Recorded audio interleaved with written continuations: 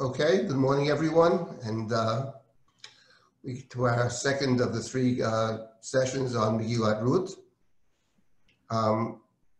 So the book of Ruth has 4 chapters.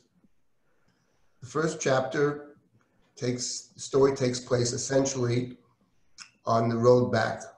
Family of Naomi, Elimelech's husband, the family moves to stay Moab, and their tragedy befalls the family.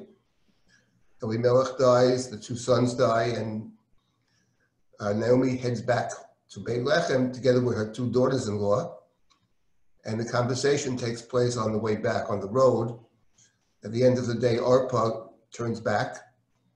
Not immediately, but she turns back, and Ruth stays with her and declares that she will accompany her, not leave her. And she even takes an oath, a Shavuot,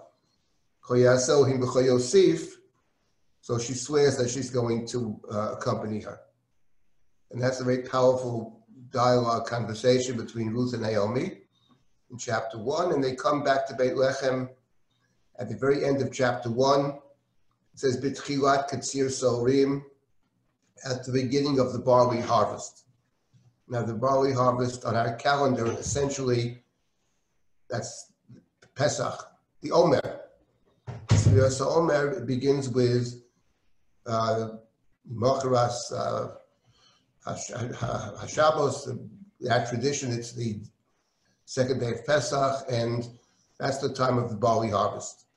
So the story begins with the barley harvest, and the second chapter takes place in the field. Ruth is going to meet Boaz in the field. Ruth goes to the field to bring food back for Naomi and for herself. So the focus in chapter 2 is the field. Now, in the context of chapter 2, last week, we took note of the fact that when Ruth comes to the field, she begins to glean.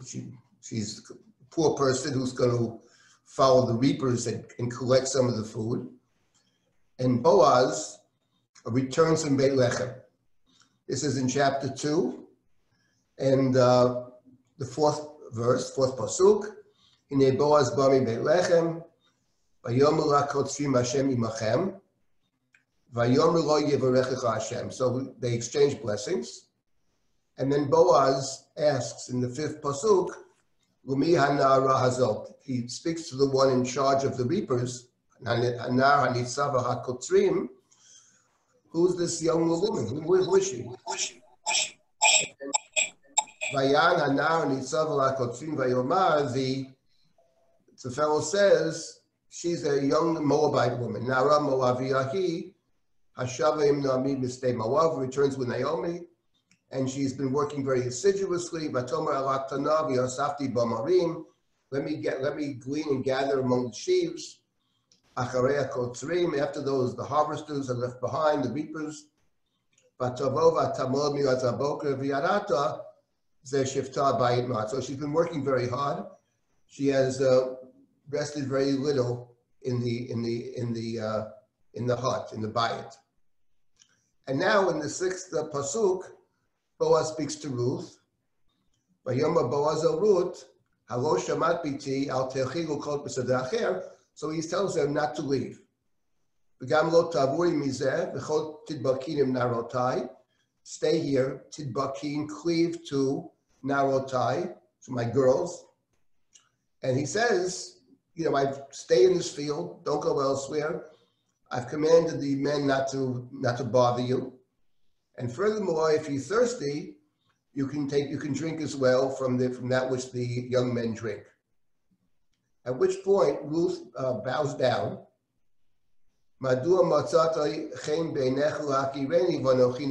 She says, why have you recognized me? I'm an alien, I'm a foreigner. She's a Moabite. So Boaz answers her. Vayan Boaz vayomer lahu gedu gadli kol asher asita chamotecha achrei mot ishech. It was told to me all that you did for your mother-in-law after your husband died. Vatazvi avich v'imech v'eretz molatech. You left your mother, father, and your home. to go to a nation of which you did not know, you didn't know them, and therefore Yishalem Hashem Palech, God should reward you, your deeds, God should be rewarded, Uti Maskoteh Shlema, and again, your reward should be complete, full, from the God of Israel, under whose canopy, under whose wings, under whose protection you have come. So last week, we made the point that this description of leaving your mother and father and Moladetecha, your birthplace, your home, reminds us of Abraham. Abraham was commanded, Lech lecha mi'artzecha mi'moladetecha mi'beit avicha el ha'aretz asher areka. He leaves his father's house and he leaves Moladetecha, he leaves his birthplace, his home, to go to a place, says God, that I will show you. It's a place you don't know. It's a place that I will show you. And this marks Ruth as an Abraham-type figure. And the point that I was emphasizing last week is that she's marked as an Abraham figure in two different ways. First of all, she's marked as an Abraham figure because she exhibits the two primary qualities, positive qualities of Abraham in the Abraham narrative. And that is the willingness to leave his place, the Lech Lecha, which we have both in chapter 12 and chapter 22. That is to say, God's first communication with Abraham and God's last communication with Abraham. And the other quality she exhibits is chesed, the quality of kindness. Abraham exhibits that when he greets these strangers in chapter 18, takes them in, feeds them, cares for them. And of course, you have here Ruth go into the field and collecting the food to bring to her mother-in-law, to Naomi, who apparently is too old to go out to the field to collect, and Ruth is a young woman, so she exhibits in the positive sense the two primary qualities of Abraham that are present in the biblical in Breshit, and those two same qualities are exhibited by Rivka in the book of in Breshit as well, her willingness to leave home for parts unknown, and of course the kindness that she shows to the stranger who is coming with his 10 camels, and she takes care of him and his camels, etc. So she is also a spiritual child, the spiritual child of Abraham. So you have two, Abraham has two spiritual children. In the Chumash it's Rivka, and here it's Ruth. Now I added to that last week an additional point that will be very central to the book of Ruth, and that is that she's like Abraham in another sense, because the Abraham narrative has a foil. Actually, it has two foils, but the two foils in the Abraham narrative, one is Avimelech. That's very important for the Abraham narrative, but that's not our topic today. But the other foil is Lot. By foil, I mean somebody who on one hand is very similar, very, very similar. And the similarity allows the text and us to discriminate between the two of them. So Lot accompanies Abraham when he first goes. And what happens to Lot, the way Lot behaves and Abraham behaves are very similar. But at the end of the day, Lot leaves the land, and Lot doesn't make it back into the land. He's instructed to leave Sodom, and in Sodom, he behaves, on one hand, like Abraham. He takes the strangers into his home in chapter 19 of Breshit. No one else will take them in. Lot brings them in, and he feeds them. And then when the house is surrounded by the people of Sodom, all the people, he then offers his two daughters to the people of Sodom. That's something that the Sodomites do. So Lot, on one hand, is an Abraham figure in terms of welcoming the stranger. On the other hand, he leaves the land. He doesn't actually make it back to the land, though he's told to go back. And there's a piece of Lot that's like Sodom. So that's, and then after he leaves Sodom, he ends up fathering two children through his daughters. And the oldest one is Moab, the youngest one is Ammon. And so that's one story which recalls for us Moab. Actually, Moab is born in that story. And then there's a second story of Moab, which of course is the story of Bilam and Balak, the king of Moab, who hires Bilam to curse Israel. The curse is transformed into a blessing. And the Chumash in Sefer Dvarim says you should not accept the Ammoni and the Moavi into your community, even the 10th generation, for two reasons. Because they hired Bilam to curse you, and because they didn't give you bread and water when you left the land of Mitzrayim, on the road, on the path back.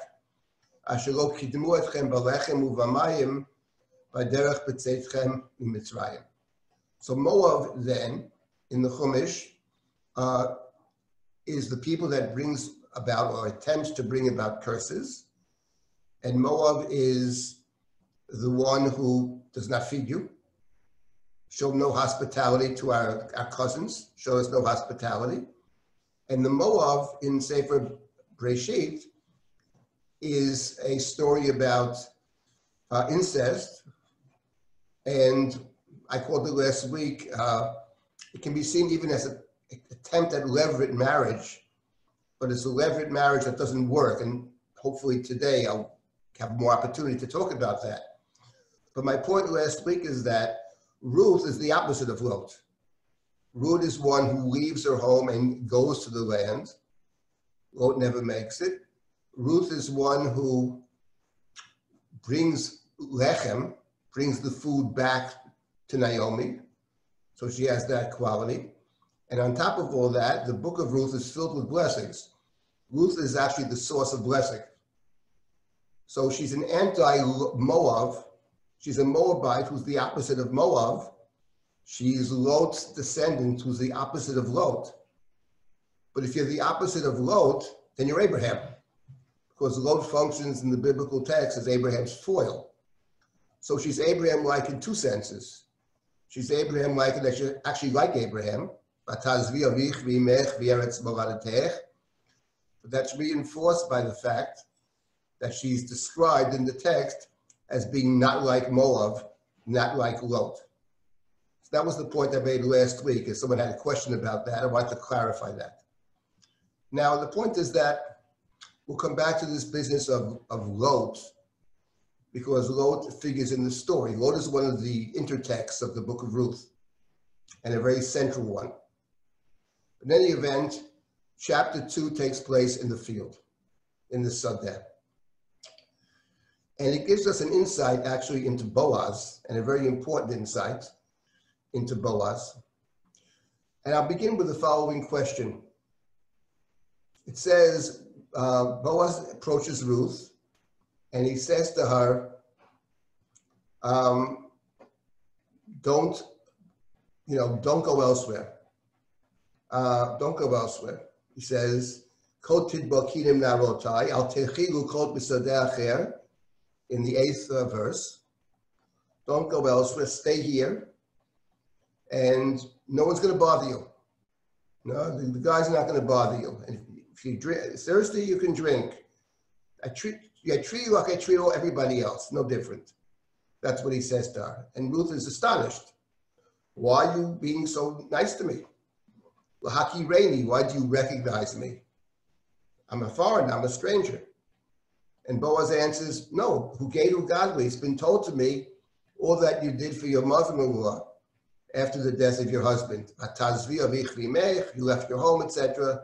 Eretz Moladetech, etc. God should reward you. Now let's begin this morning's session with, what's morning here in New York anyway. Let's begin with the question, what do you mean Huged Godly? Who told him? Because if we look in this chapter, he talks to the fellow in charge of the Kotzrim. He says, who is she? Oh, that's the Moabite girl who came back with Naomi. She's working very assiduously. She's been there from the morning. She hasn't stayed in the house almost at all. So the Nara Nitzava HaKotzrim says what he says. She's a Moabite. and she came back with Naomi, and she's working very hard. I see nothing negative about the Nar HaNitzav HaKotzrim. I don't see a critique over here. Some people apparently see this as a critique. I don't. But he's giving a simple statement. She's a Moabite kid who came back with Naomi.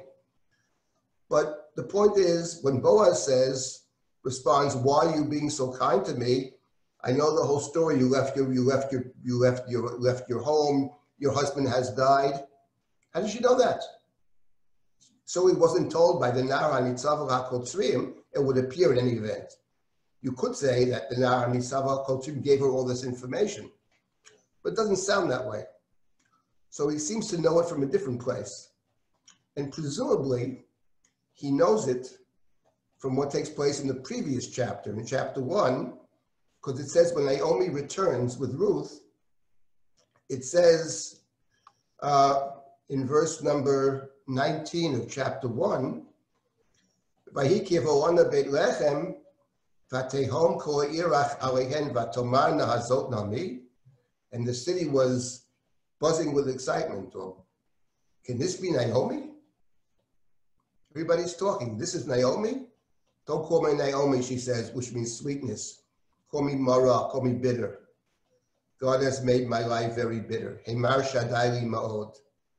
Ani m'le'yah halachti v'reikam heshivani Hashem. I went out full and I come back empty. By that she means I went out full. I had a husband, I had 2 sons. I come back empty.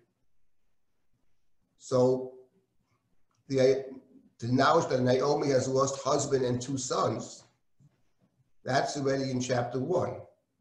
The city knows. The city is Bethlehem, Beit Lechem. Boaz is from Beit Lechem. In fact, that's how chapter 2 begins. Hine Boaz bami Beit Lechem.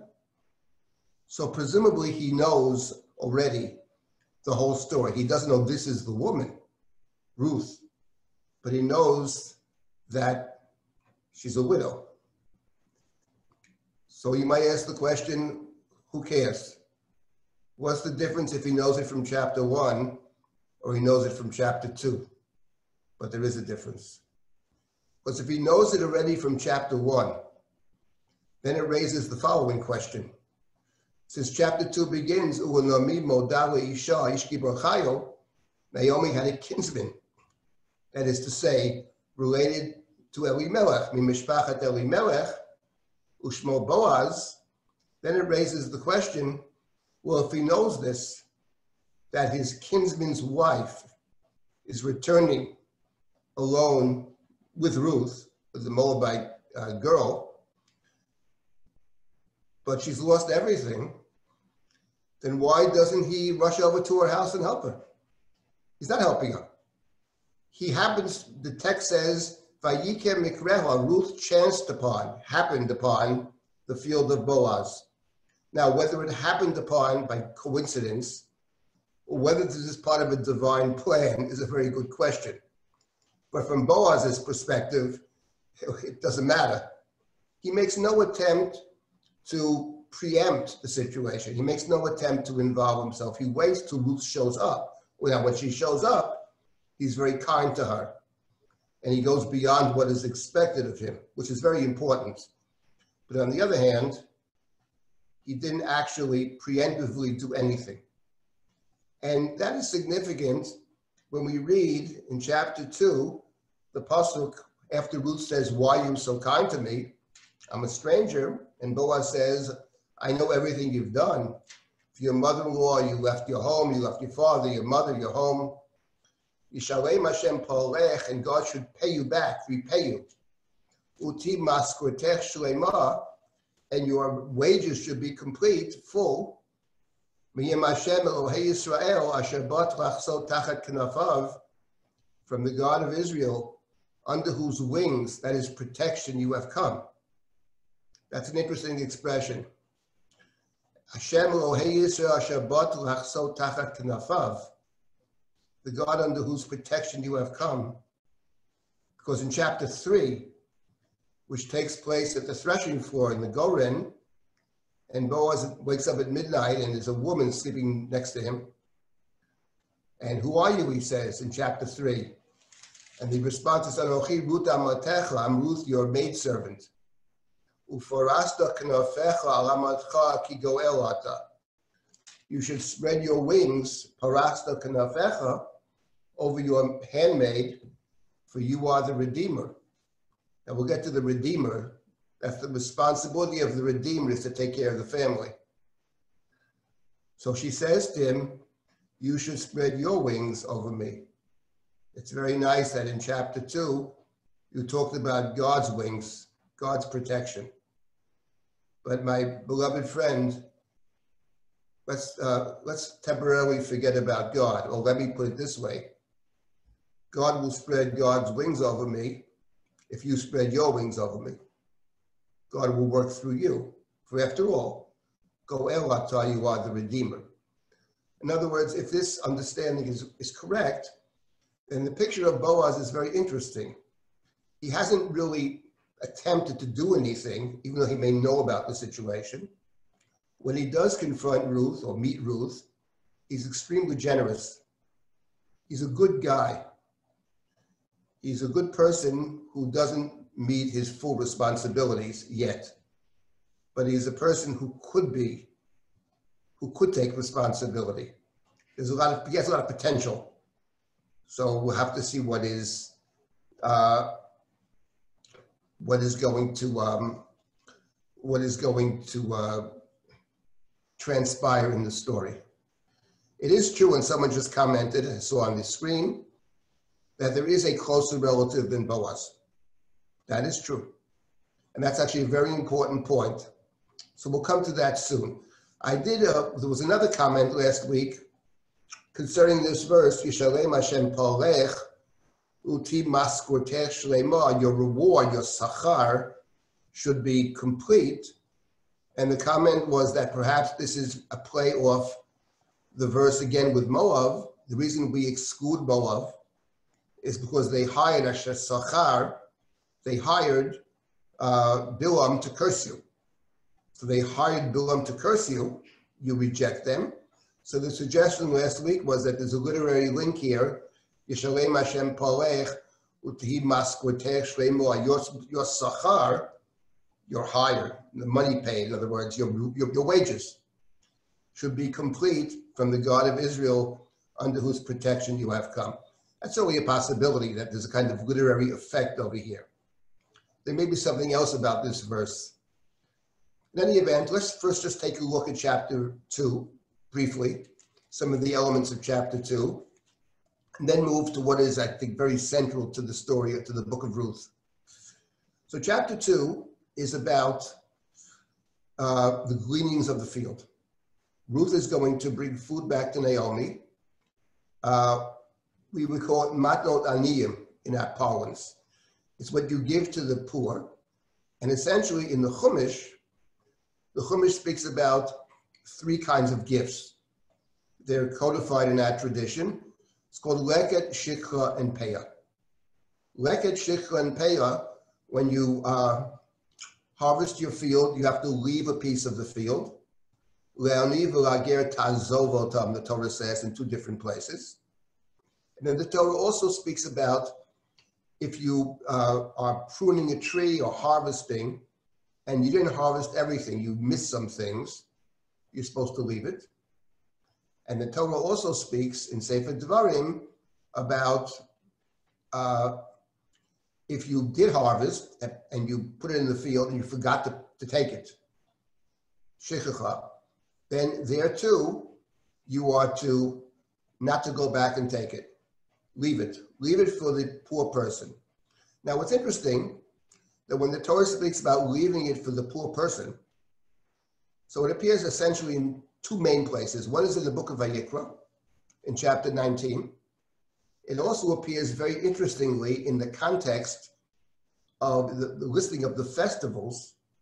It's mentioned again, almost the identical verse, when it talks about the holiday of Shavuot. So that's one place you have it. But then you have in the book of Devarim, additionally, you have a reference to Matnot Aniyim. And I thought it was interesting to find that verse. It's chapter believe it's chapter 24, we find the verse, chapter 24 of Devarim. So it says there, Ki tiktzor ketzicha b'sodecha. This is chapter 24 of Devarim, verse 19. V'shachachta omer b'sodeh, lo tashuv l'kachto, lager layatom v'la'amona yehiyeh. Don't go back, and when you overlook the sheep in the field, don't turn back to get it. It goes to the stranger, ger, to the orphan, yatom, and to the almanah, to the widow. And then the Torah continues, the same thing is true when you beat the fruit of your olives. Lager layatom v'almanah yiyeh. And in verse 21, it talks about the vineyard, the grapes. Lager layatom v'almanah yiyeh. So in Devarim, 3 times, it says you leave it for the stranger, for the widow, for the orphan. In the book of Vayikra, it talks about le'oni v'lager ta'azov otam. Leave it to the stranger and the poor person. And I was thinking, actually, that in chapter 2, Boaz said to Ruth, I'm being so kind to you. What do you mean? You left your home, you left your mother, you left your father after your husband died, and you went to a foreign land. In other words, Ruth actually is all 3 rolled into one. She's a ger, obviously, stranger, Moabite no less. She's a widow. Her husband has died, and effectively, she's a widow, and she's an orphan. You left your mother and your father. She's a young person. You have no mother and father. You're the perfect candidate for matnot aniyim, actually.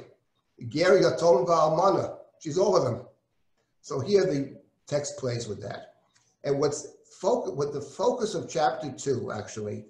And the main point of chapter 2, and it raises interesting questions in general, but the main point of chapter 2 is Ruth says in the beginning of the chapter, let me go out and glean the field, achar asher emsa chen b'einav, after I find favor in his eyes. The assumption being that you're not automatically deserving of gathering the gleanings. You have to find favor. Let me go and see what happens. I'll go to the field. When she gets there, apparently nobody's there. Boaz isn't there yet. So she goes out. Someone's watching her. Okay. But then Boaz shows up, and she does find favor in his eyes. In fact, the text says that very clearly. Ruth asked Boaz, Madua matzata chen b'einecha l'hakireni. Why do I find favor in your eyes, being a stranger? Anochi nachriya. And Boaz explains.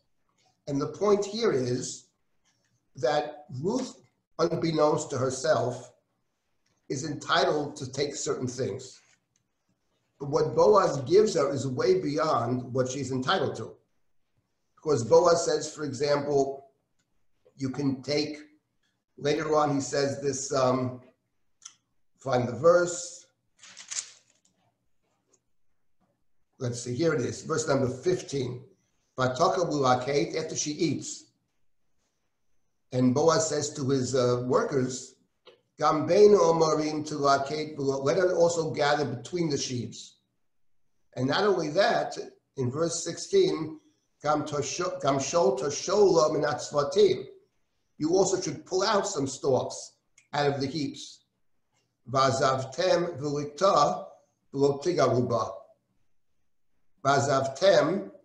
could mean you should leave or leave them. I'm not sure. But azavtem, and let her gather them, and do not rebuke her. This is more in the Chumash, it's what you leave by accident. The corner you leave on purpose. That's intentional. But the other things is you're harvesting something, you didn't take everything, or you forgot it in the field. But over here, it's intentional. Pull out the stalks for her.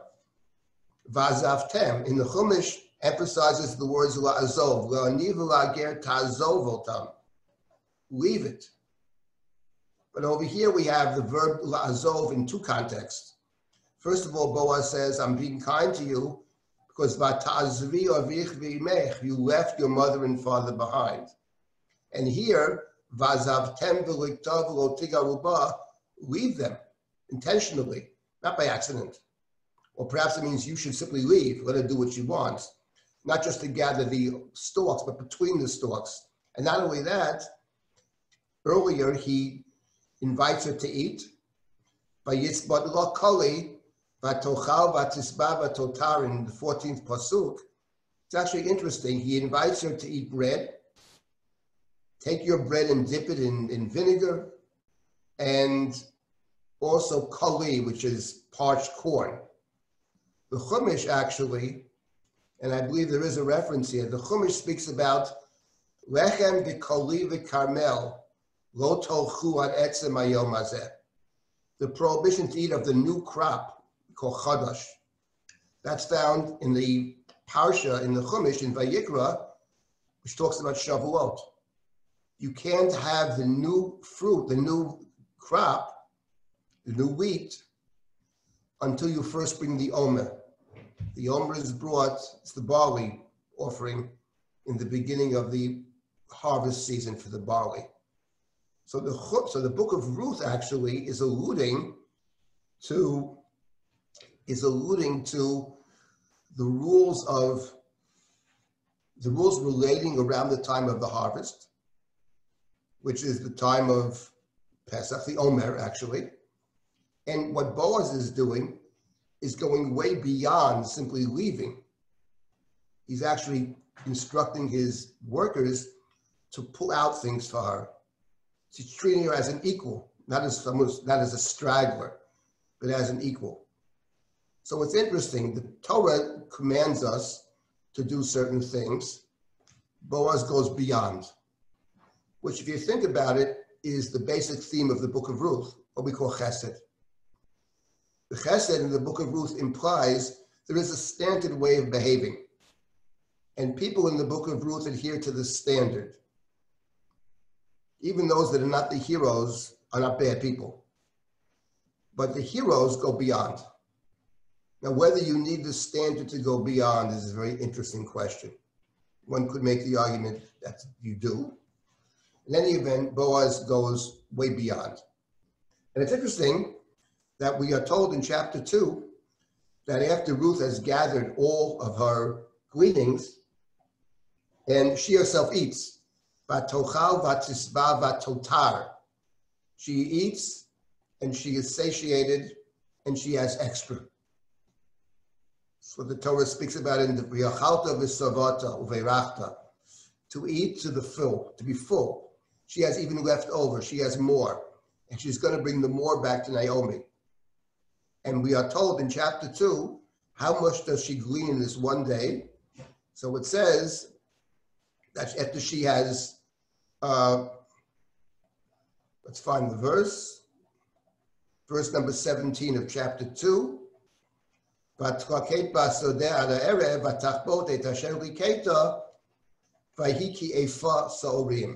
She has an ephah of sa'orim.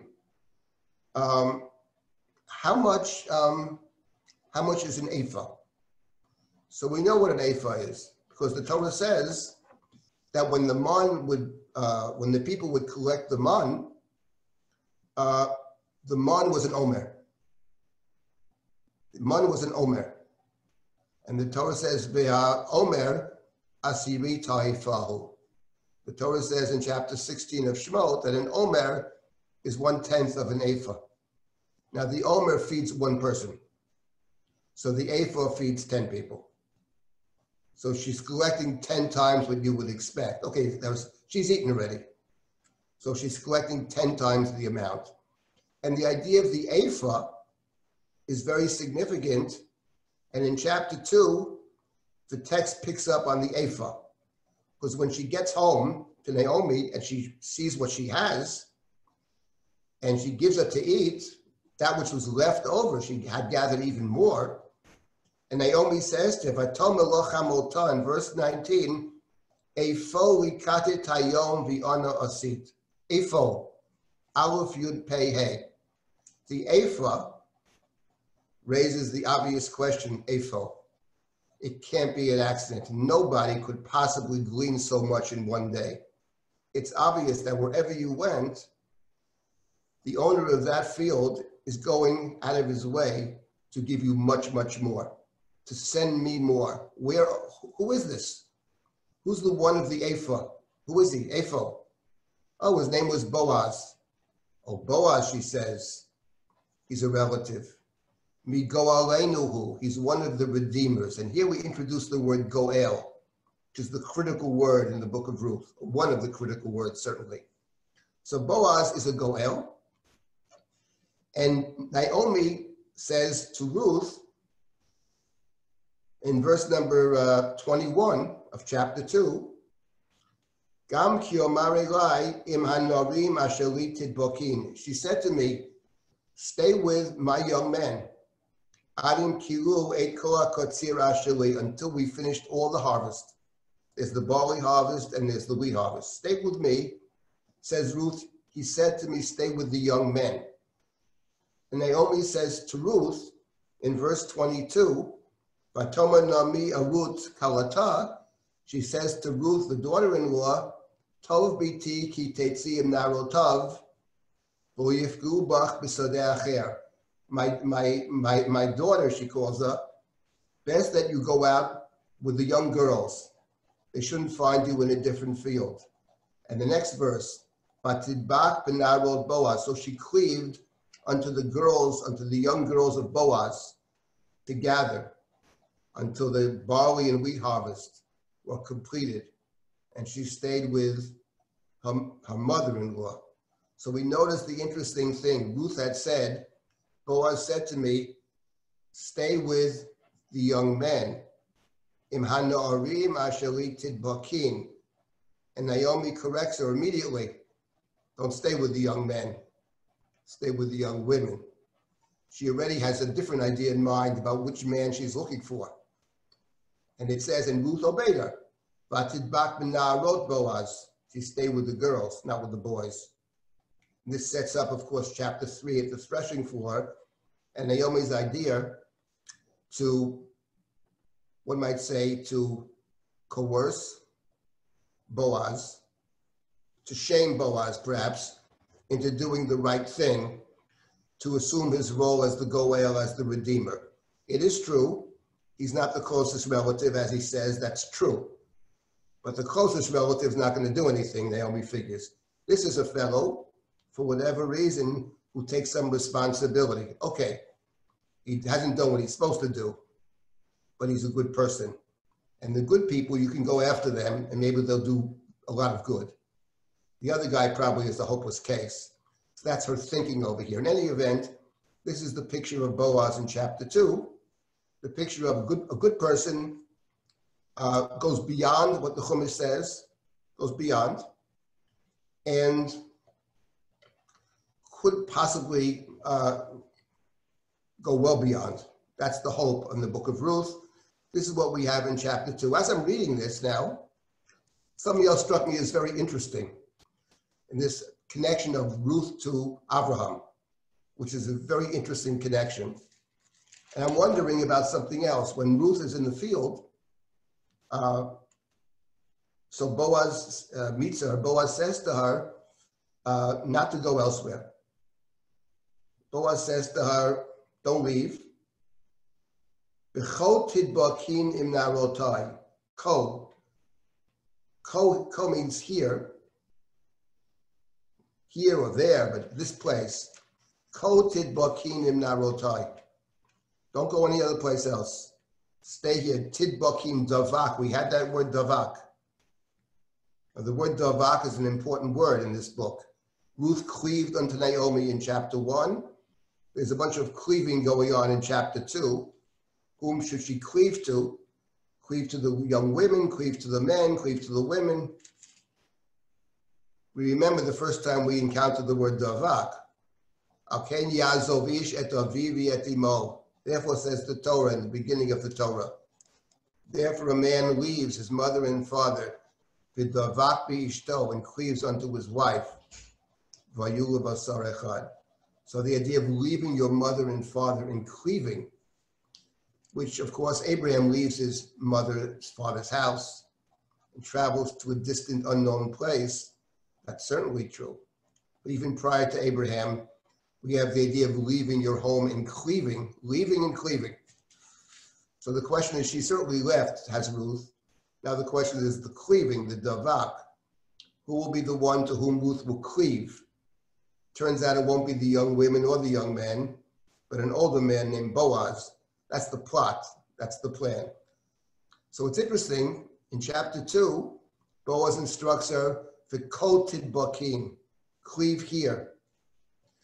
But in chapter 4, when Boaz goes to the gate, we'll get to that next week, in the last of the series, and Boaz goes to the gate, he's determined to do right by Ruth and Naomi, and he goes to the gate, and he sees the closest relative, and he says to the closest relative, Suru Shva Po Ploni Almoni. He says to the closest relative, Mr. X, Ploni Almoni, the one without a name, sit here, Shva Po. And then he takes 10 of the elders, 10 people from the elders of the town, chapter 4, verse number 2, Vayomer Shvu Po Vayeshevu. Says, you sit here, and they sit down. So it's interesting that when Boaz speaks to Ruth about his field, he says ko. When he talks to the elders and to the redeemer, who will be the non-redeemer, he says po. And this reminds us, of course, of Abraham. He said to the two young men who accompanied him, non-candidates for the Akedah, you stay po. We will go there. So already there's a hint of this story that Ruth is an Abraham figure, and maybe Boaz is an Abraham figure as well. It will be a very good match. Boaz is a Gibor Chayil in chapter 2. Ish Gibor Chayil. And Boaz says to Ruth in chapter 3, Ki odeh kol sharami ki eshet chayilat. You're a woman of valor. He's a man of valor. So they're well suited, they're well matched, but the problem is nothing has happened yet. That's going to take place in chapter 3 at the Goren. That's a brief summary of some of the things we see in chapter 2. And before we get to what is, I think, central to the book, I did want to, just to digress for a moment, and to come back to the introduction. The introduction last week talked about the book is set up as begins with the time of the judges, and it concludes with the king, with David, the genealogy of King David. So there's a movement from the period of the judges to the period of the kingship, and the last word is David, and David is held up in this book as the ideal king. David is the ideal king. There are many pictures of David in our Bible, many. Shmuel presents a very nuanced, complicated picture of David, many negatives. Other books are different, Chronicles is different, other books are different. But in the book of Ruth, clearly David is the ideal.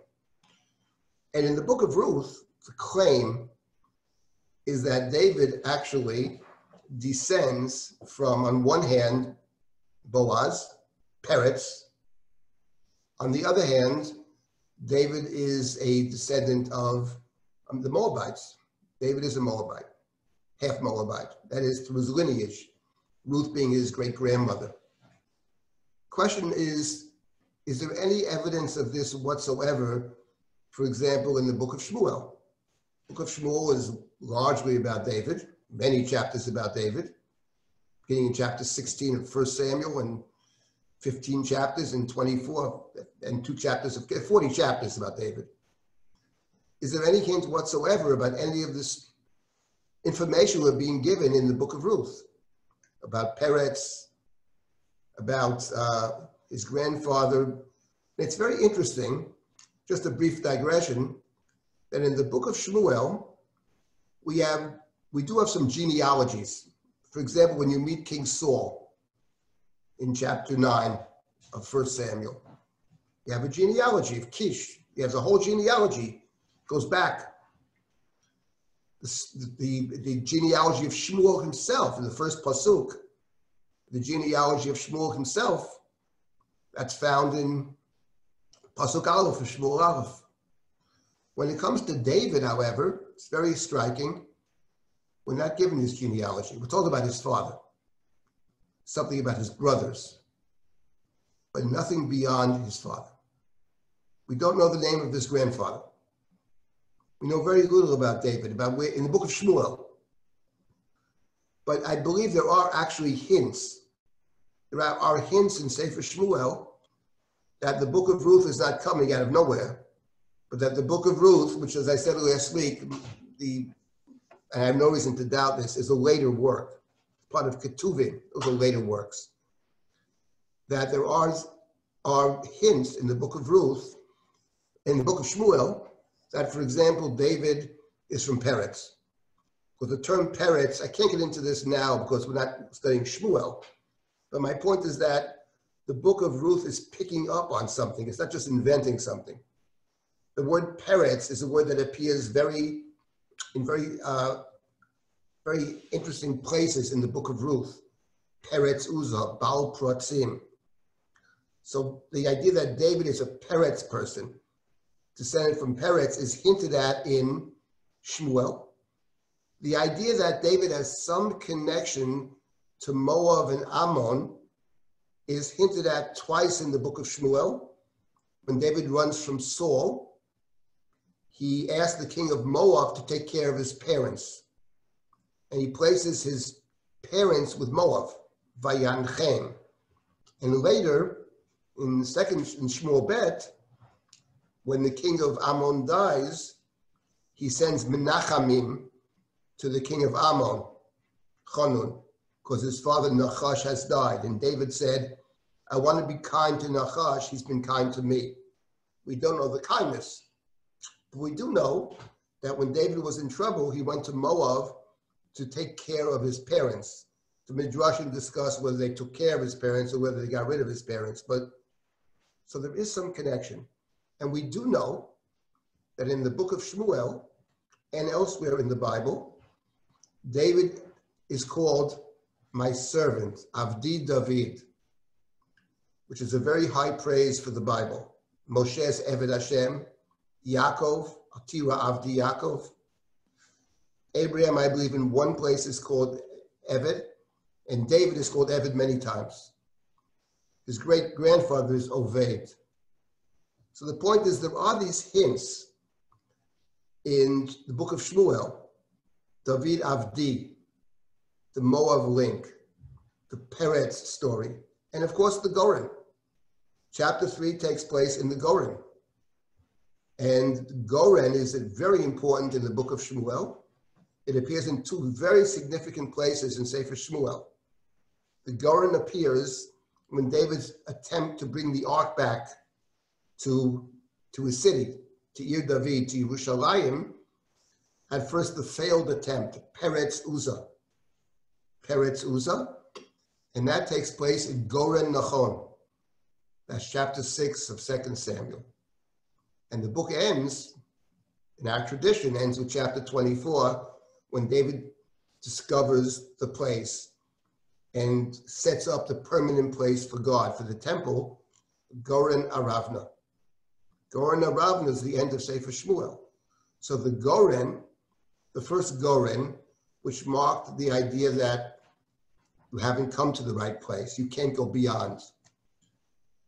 And the Goren at the end of the book, which is the culmination of the book, David has succeeded in establishing God's kingship, which gives legitimacy to David's kingship. That takes place at the Goren. So the book of Ruth, I would maintain, is picking up on certain themes that can be found in Shmuel. And it takes them, of course, it transforms them. It's not about politics at all in Megillat Ruth. It's all about behavior, personal behavior, kindnesses, going beyond and all that. But it's not in a vacuum. And when we're studying the book of Ruth and all these biblical narratives, we keep in mind the various intertexts. Speaking of the various intertexts, we can now begin to get to what is one of the probably the main story that the book of Ruth draws upon. And that, of course, is the story of the levirate marriage. In the book of Bereshit, there are two kinds of levirate marriage, two stories, two narratives. The primary one, and the one the book of Ruth plays off in so many ways, is the story of Judah and Tamar, Yehuda and Tamar, which is chapter 38 of Bereshit. And that's preceded by chapter 19, as I mentioned, the story of Lot and his daughters. And the story of Lot and his daughters, what motivates the daughters to do what they do, to sleep with their father, and to produce, in their words, Nechayem Avinu Zara, out of our father to produce a child. What is motivating them is what they said. They said there is no man, right? There's no man left to cohabit with us. Someone sent me a note this week that they was in Zohar. Don't they know there are people in Zohar? To which I responded, first of all, Zohar is doomed to destruction. That's number one. Lot saves Zohar. But number two, what they mean is in their world. Where they're coming from, their world has been destroyed. And by the way, to buttress that point, that their world has been destroyed, you're talking about reviving a destroyed world. What is very important in that context, again, not our immediate topic now, but what is clear is when you read the story of Lot and his daughters and Sodom and the destruction of chapter 19, one immediately turns to a previous story of destruction, which is the story of the flood, of the Mabul, where the world is destroyed. And those two stories are parallel stories. Parallel stories. And in fact, the two heroes, the two main characters, Lot and Noach, both undergo similar things. Each is drunk. Noach drinks and becomes drunk. And Noach becomes uncovered in his tent. So and something happens to Noach. We don't know exactly what happened. Some kind of sexual transgression. In the case of Lot in chapter 19, it's exactly parallel. He's given to drink and they sleep with their father. So those two stories are parallel stories. And they're parallel in a very deep way because it's about a world that's been destroyed and the attempt to somehow rejuvenate that world in a sense. In the case of Lot,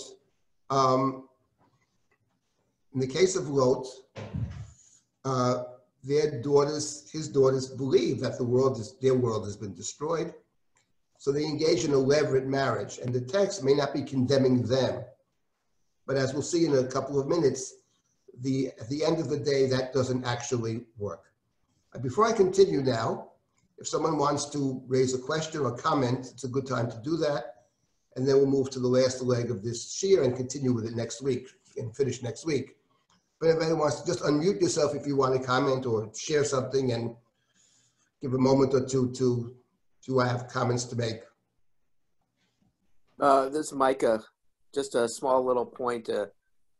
Just from what you said, it sounds like the Ruth may be playing off of Shmuel, but there's not like it's not so intertextual as if it could go both ways. You know what I mean? It sounds like all the things like Eved and things like that. It couldn't be that there's no real necessary connection. It's just that the author of Ruth saw some things that it could, latch onto.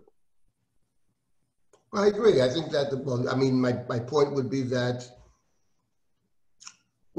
I would say the following, without getting into, let me make the following point about the book of Ruth and the book of Shmuel, which I'm actually in the process of writing a book on Shmuel. It's coming out in Hebrew, who knows, a few months. And one of the main points of that book is that the book of Shmuel presents David in two different ways. David is the ideal king, and there are points at which he actually fully understands that, and he's perfect. And then there are the realities of kingship, the temptations and the pitfalls, and what it takes to become king, and the politics and the very negative stories there. But the positive stories of David in the book of Samuel are linked to Abraham. The book of Shmuel, on many occasions, draws a quite powerful link between David and Abraham. So that is common to the book of Ruth and to the book of Shmuel. And that's not peripheral. That's something very deep. I simply gave some more peripheral, and you're right, some more, some connections which are not central. But what is central to both books, and I'll simply say something now without proving it, without demonstrating it, but I would say the following. The Abraham narrative is probably the main point of my book, I think, but it's played out very nicely in the book. The Abraham narrative has two foils. There are two characters who are like Abraham, but different. One is Lot, and the other is the king of the Philistines named Avimelech, with whom Abraham has a very important encounter. Actually, he encounters him twice. That Abraham is like Avimelech on one hand, even talks like him, and then he separates from Avimelech. He's different. In the book of Shmuel, David is an Abraham character when the greatness of David. But there's also with David that's connected to the Philistines and connected in a very deep way. David lives with the Philistines. David tries twice to live with the Philistines.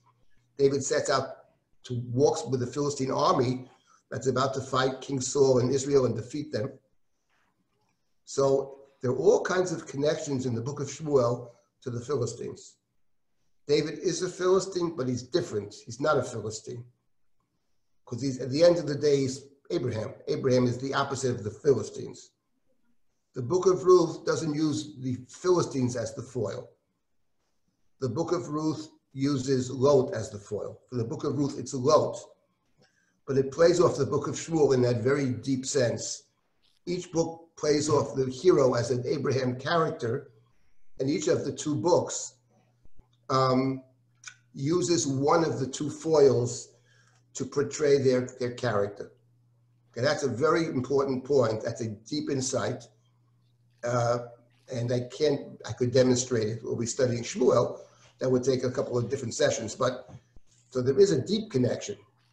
But you're right about the point that I made about the Oved, the Eved, and about the Goren, and about the Moav connection, and the use of Peretz as a significant word in the book of Shmuel. Those things are true. But they're, we might call them literary effects. They support the deeper point that the very construction of the book uses the main character, uses Abraham and his foils to tell this story. Yes, in terms of, I see another question here. I saw a comment, which is a good one, about the story of Noach.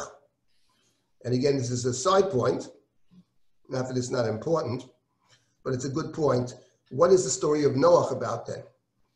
So let me just comment. Noach and Lot are parallel stories. I don't want to get too much into this, but it's an important point. The difference between Noach and Lot, it's a critical difference.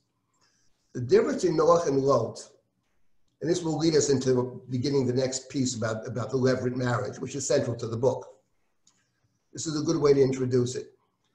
The point about Lot's story, Genesis chapter 19, is he has two daughters. The first gets him drunk and sleeps with him. And then the next day, the second daughter does the same thing, gets him drunk and sleeps with him. Each one has a child. And the Torah says at the end of chapter 19, he did not know in her lying down and her getting up. So Lot is unaware. The Torah says, V'lo yoda. When it comes to Noach, when Noach is drunk and something happened to Noach, we don't know exactly what, and he says, Noach woke up, vayeda. He knew what his youngest son had done. We, the reader, are not sure what he did, but he did something. And when he knows, what does Noach do when he knows? When Noach knows, he blesses and he curses. Vayomer orur Canaan. Baruch Hashem Elohei Shem. What Noach does when he wakes up is to bless and to curse. Now, blessing and cursing, up to that point in the Torah, was God's province. That's how God ran the world. God curses the snake, God curses the land, God blesses the human, God blesses the fish, God blesses the Shabbos. So what Noach does after the flood is to assume God's role, to take responsibility. That's what Noach does. That's the power. And in fact, it's Noach that sets up the land of Canaan as the land in which Shem shall subdue Canaan, which is the story of Abraham and the story of the Bible. So that story sets up, actually, the ability of Noach to know and to act is very central. And Lot doesn't know. Now, if you don't know, in the case of Lot, if you know, then you can transform an act which is problematic into something positive. But if you don't know, you can't transform it. So for example, in the case of Lot, his daughters sleep with him. Okay, incest. Fact of the matter is that every levirate marriage is actually incest, by definition. It's your brother's brother. That's incest in the Torah. It's one of the forbidden taboo. So what legitimizes the incest in that case is the overriding idea of building the house. But in order to do that, you need both parties to know and to know what they're doing. So in the case of Lot, it remains incest. It never can be fully justified because lo yada, the knowing is everything. In the case of Noach, by contrast, it's not about levirate marriage, but it's about understanding your role in the world and your responsibilities. It starts with facts and with knowledge. You can't make good decisions and the right decision and the moral decision unless you have knowledge. I think we're living at a time when that is quite obvious to us through the pandemic, that if the leader has no knowledge and says all kind of stupid things, you're going to be in trouble. Knowledge is the beginning of everything. Doesn't mean you make the right decision, but without knowledge, you can't make the right decision. So in the case of Lot, he doesn't know. And now that's the significance of that parallel, the deeper significance. And now we can move to the story which lies at the heart of the book of Ruth. There's more than one story. This is central to the book, and that's the idea of levirate marriage. And levirate marriage as it appears narratively in Sefer Breshit, where the main character is actually Yehuda. And Yehuda is, of course, the progenitor of Boaz, because the book of Ruth ends with Eila Toldot Peretz. And actually, at the very end of the book of Ruth, there's a blessing that's given, the very end of the book. The book has a lot of blessings. And the women say to Boaz, actually they say, before that, I'm sorry, this is found, this is found in verse 11 of chapter 4. Yitei Hashem et ha'isha haba beitecha ki Rachel uchleya shebanu shtein beit Yisrael as chayo bi'Ephrata krashem b'Beit Lechem. In verse number 12, V'hi beitcha kebeit Peretz asher yodat Tamar lihuda. So everybody says your house should be like the house of Peretz that Tamar bore for Yehuda. So actually the story of Yehuda and Tamar is explicitly mentioned in the book of Ruth. It's the blessings that appear at the end of the book. It's a book with blessings at the end, all kinds of blessings. And one of the blessings is your house should be like the house of Peretz that Tamar bore for Yehuda. And the last verses of Megillat Ruth, Eila told us Peretz. So the book is inviting us, one might say commanding us, to go back and look at the story of Yehuda and Tamar. And especially given the fact that Ruth is a Moabite, and Moab we think of Moab, you think of the other story in Breshit, the birth of Moab. Moab is born to Lot, that unbeknownst to him, and to his oldest daughter, Me'av, from father. That's what she called Moab. So there's an invitation here to look at the story of Yehuda and Tamar. Now, to look at it fully, we're not going to do that, but we want to look at it in as much as it casts a light on Megillat and Ruth, and we'll start with that now. And next week we will complete that, and then we'll move to more details about chapter 3 and 4. Chapter 3, let's begin chapter 3.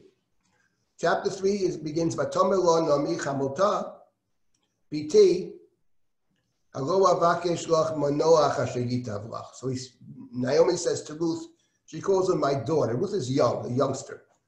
Naomi's the mother-in-law. And she says, I want you, I seek a home for you, which will be good. Asher yitav lach, a manoach. We recall that in chapter 1, Naomi was instructing her two daughters-in-law to go home. Lech lo shovna, she said to the two daughters, umitzena menucha, isha beit isha. Go and find menucha. Go and find comfort in the home of your husbands. Go back to Moab, your Moabite women. You're very kind. Go in, but you need to find menucha. She seeks menucha for them. It's a story in chapter 1 where each person is thinking about the other person. Naomi thinks what's best for them, and they, and especially Ruth, thinks what's best for Naomi. That's the relationship.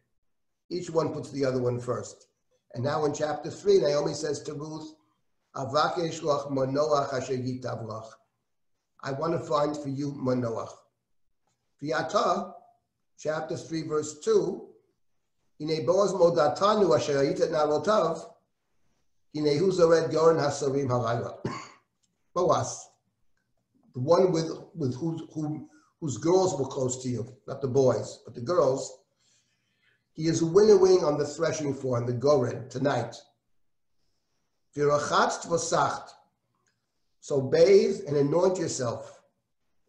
V'samsim glotayich olayich v'yoradet hagoren. Al tivadi la'ish ad kaloto le'echov v'lishtot. So here, there is a Kriyan Ketiv. It's written, you should bathe, you should anoint yourself, you should put on your skirt, your garment, and go down to the threshing floor. But it's written here, in this JPS text, it has the orality. I thought in a different text, some of the other verbs have the yud. Orality means I will go down. Samti means I will put on. So when you have a Kriyan Ketiv, actually, the question is, what's that about? Is it a scribal mistake, or is it something else? And I believe that often it's not a mistake. Often the writing, sometimes it's an archaic letter, but it's kept in for a purpose. And the purpose is that the book wants you to read it both ways. In this particular case, it's written, if you keep the yud, but it reads, I will go down, I will bathe, I will go down. Because in point of fact, the yibum, the levirate marriage, if it's going to take place, should not be between Ruth and Boaz. Ruth is not related directly to Boaz. She's related to Boaz through her husband's father. But in point of fact, when Boaz is introduced to us in chapter 2, Naomi has a kinsman from the family of Elimelech. His name is Boaz. So the appropriate person to choose for Yibum is not Ruth. It's Naomi. But the problem is, since the purpose of Yibum is to produce a child who carries on the name, Naomi herself said in chapter 1, I'm too old to have children. She says it. So kanti miyot ish, I'm too old. So therefore, Ruth is the candidate, but Ruth is representing not just herself. She has lost her husband. but she represents herself and Naomi. She's going as Naomi's proxy. That's the important point over here. And basically, the Tamar of Judah and Tamar in the book of Ruth is two people. It's on one hand Naomi, but she can't do it herself. So she sends her proxy Ruth instead of Naomi. And that's actually how the book ends.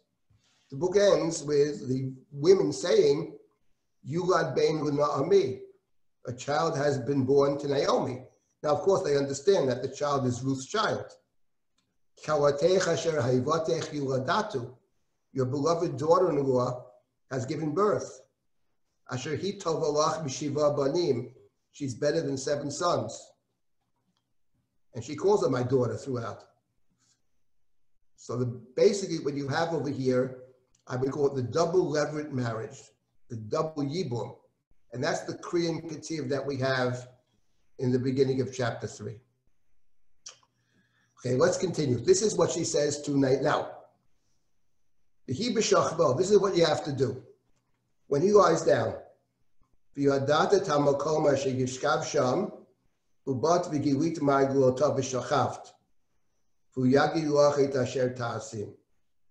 so go, she says, and we notice the two verbs that appear over here.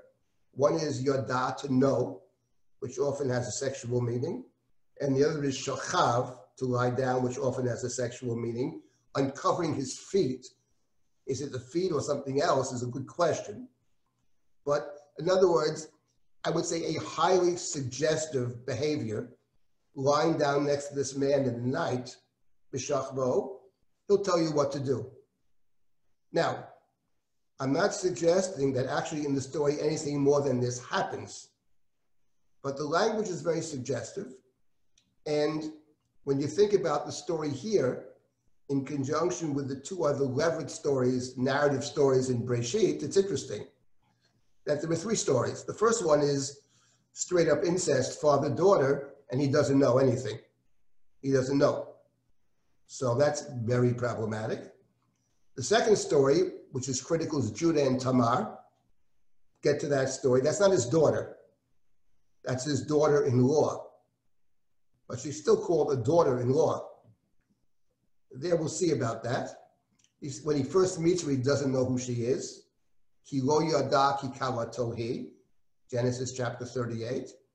Then we have our story. Our story. This story is, I would say, a cleaner version of the first 2. But for a woman to put herself in that situation, anytime, and especially in the biblical context, is highly problematic. And Ruth is not somebody who was simply, passive person. In chapter 1, Naomi said, go home. And Ruth said, I ain't going. Tereki mitamed said, and Naomi saw it's hopeless. You can't change this. This person is just stubborn. She's not leaving. So Ruth is someone who's got a mouth, and she does and she says to them, I'm going out to the field tomorrow. So she's someone a willful person. And what's her response over here? Vatomer eleha kol asher tomri eseh. I'll do exactly what you say. She does what her mother-in-law commands her to do. So she's going to do the right thing. It is the right thing. It puts her in a very problematic situation, but she doesn't care about that. She's going to do what's right. That's the character so Naomi hatches the plot, and Ruth has to carry it out for her own sake, but also for Naomi. And that's what happens. What happens, of course, is she does this, and Boaz's response, he wakes up in the middle of the night, a woman is sleeping lying next to him. By Yomer Miyat, who are you? Vatomer onochi Ruth amatecha. Ufarasta knafecha alamatcha ki goelata. I am your Amma. I'm your servant Ruth, your maidservant, Amma. Spread your robe over your maid. You are a redeemer. It's actually very interesting here. And then we'll begin with Yehuda and Tamar in a moment. But it's interesting, she calls herself Anochi Ruth Amatecha. Now, if you go back to chapter 2 for a moment, you remember that she described herself differently. When Boaz is kind to her, she says to Boaz, why are you being so kind to me? And Boaz explains. And then you come to verse number 13 of chapter 2.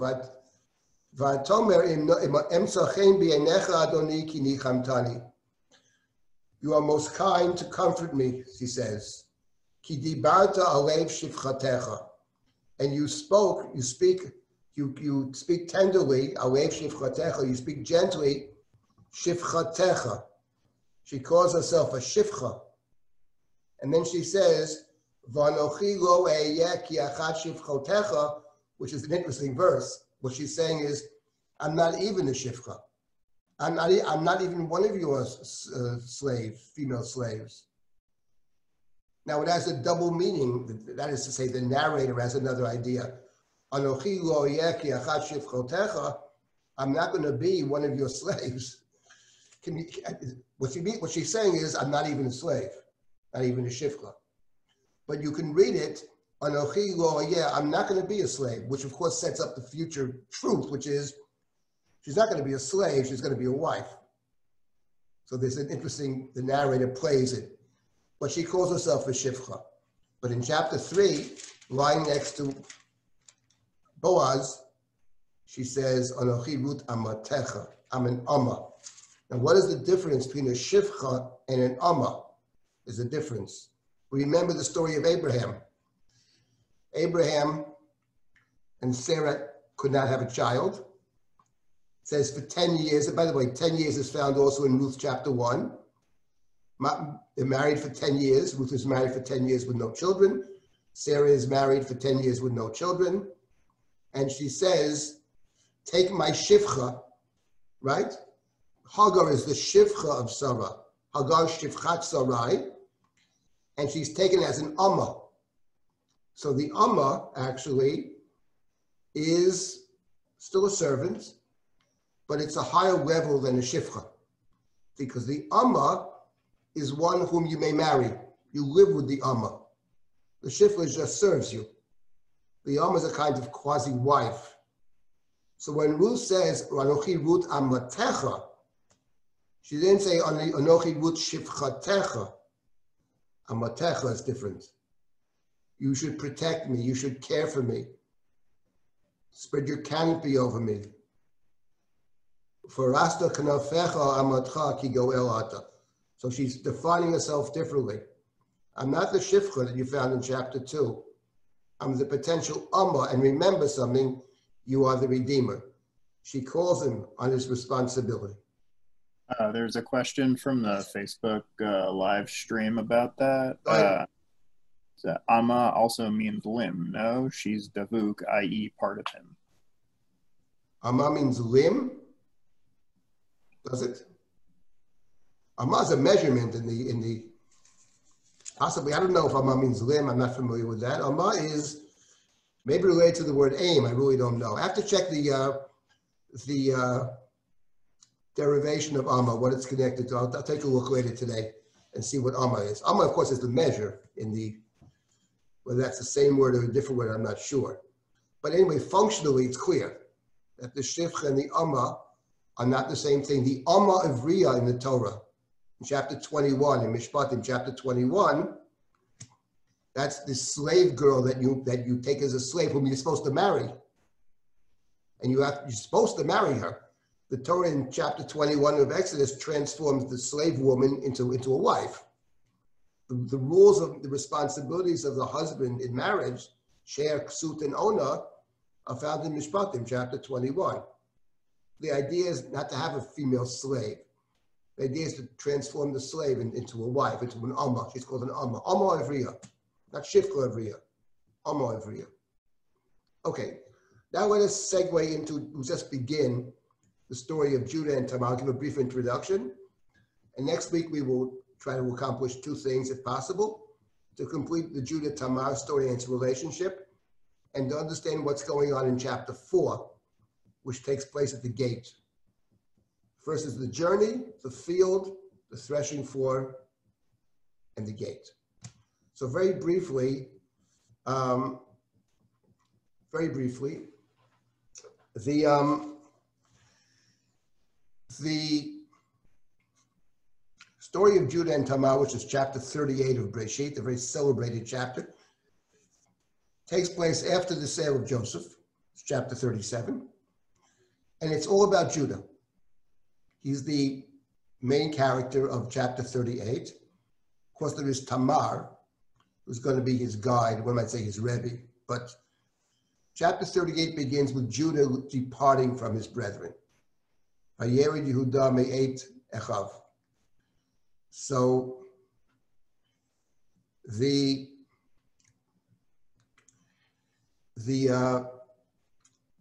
Torah then tells us a story about Judah.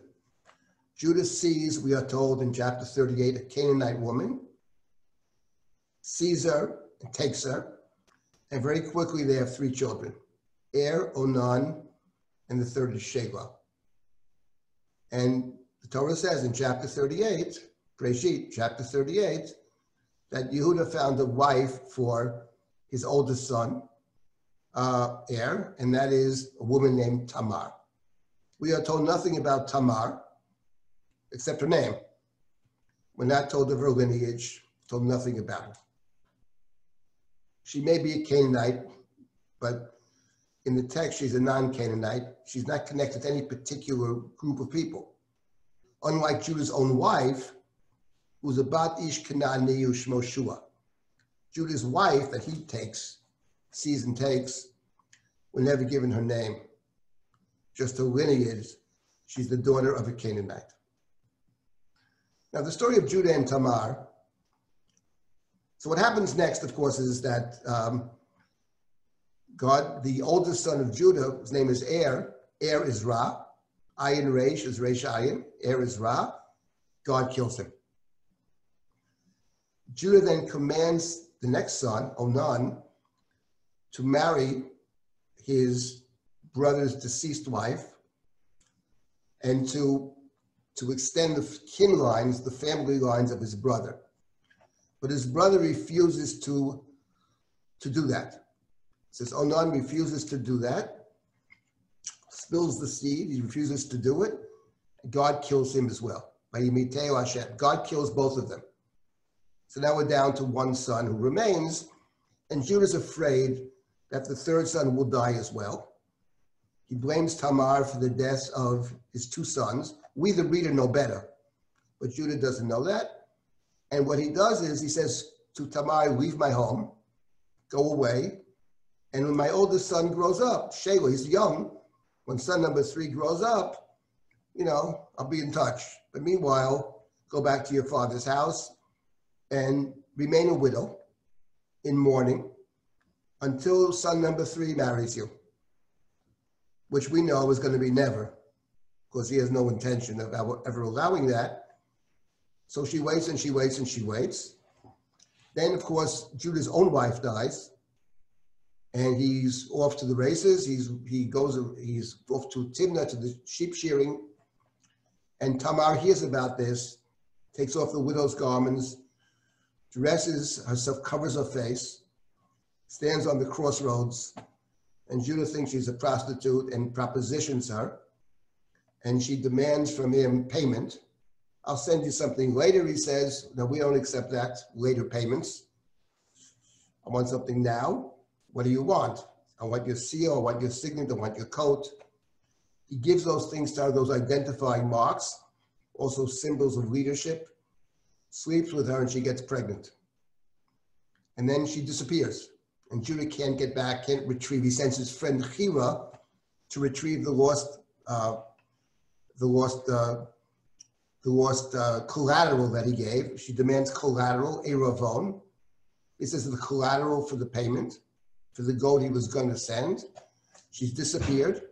He discovers 3 months later, they tell him that your daughter Tamar is pregnant.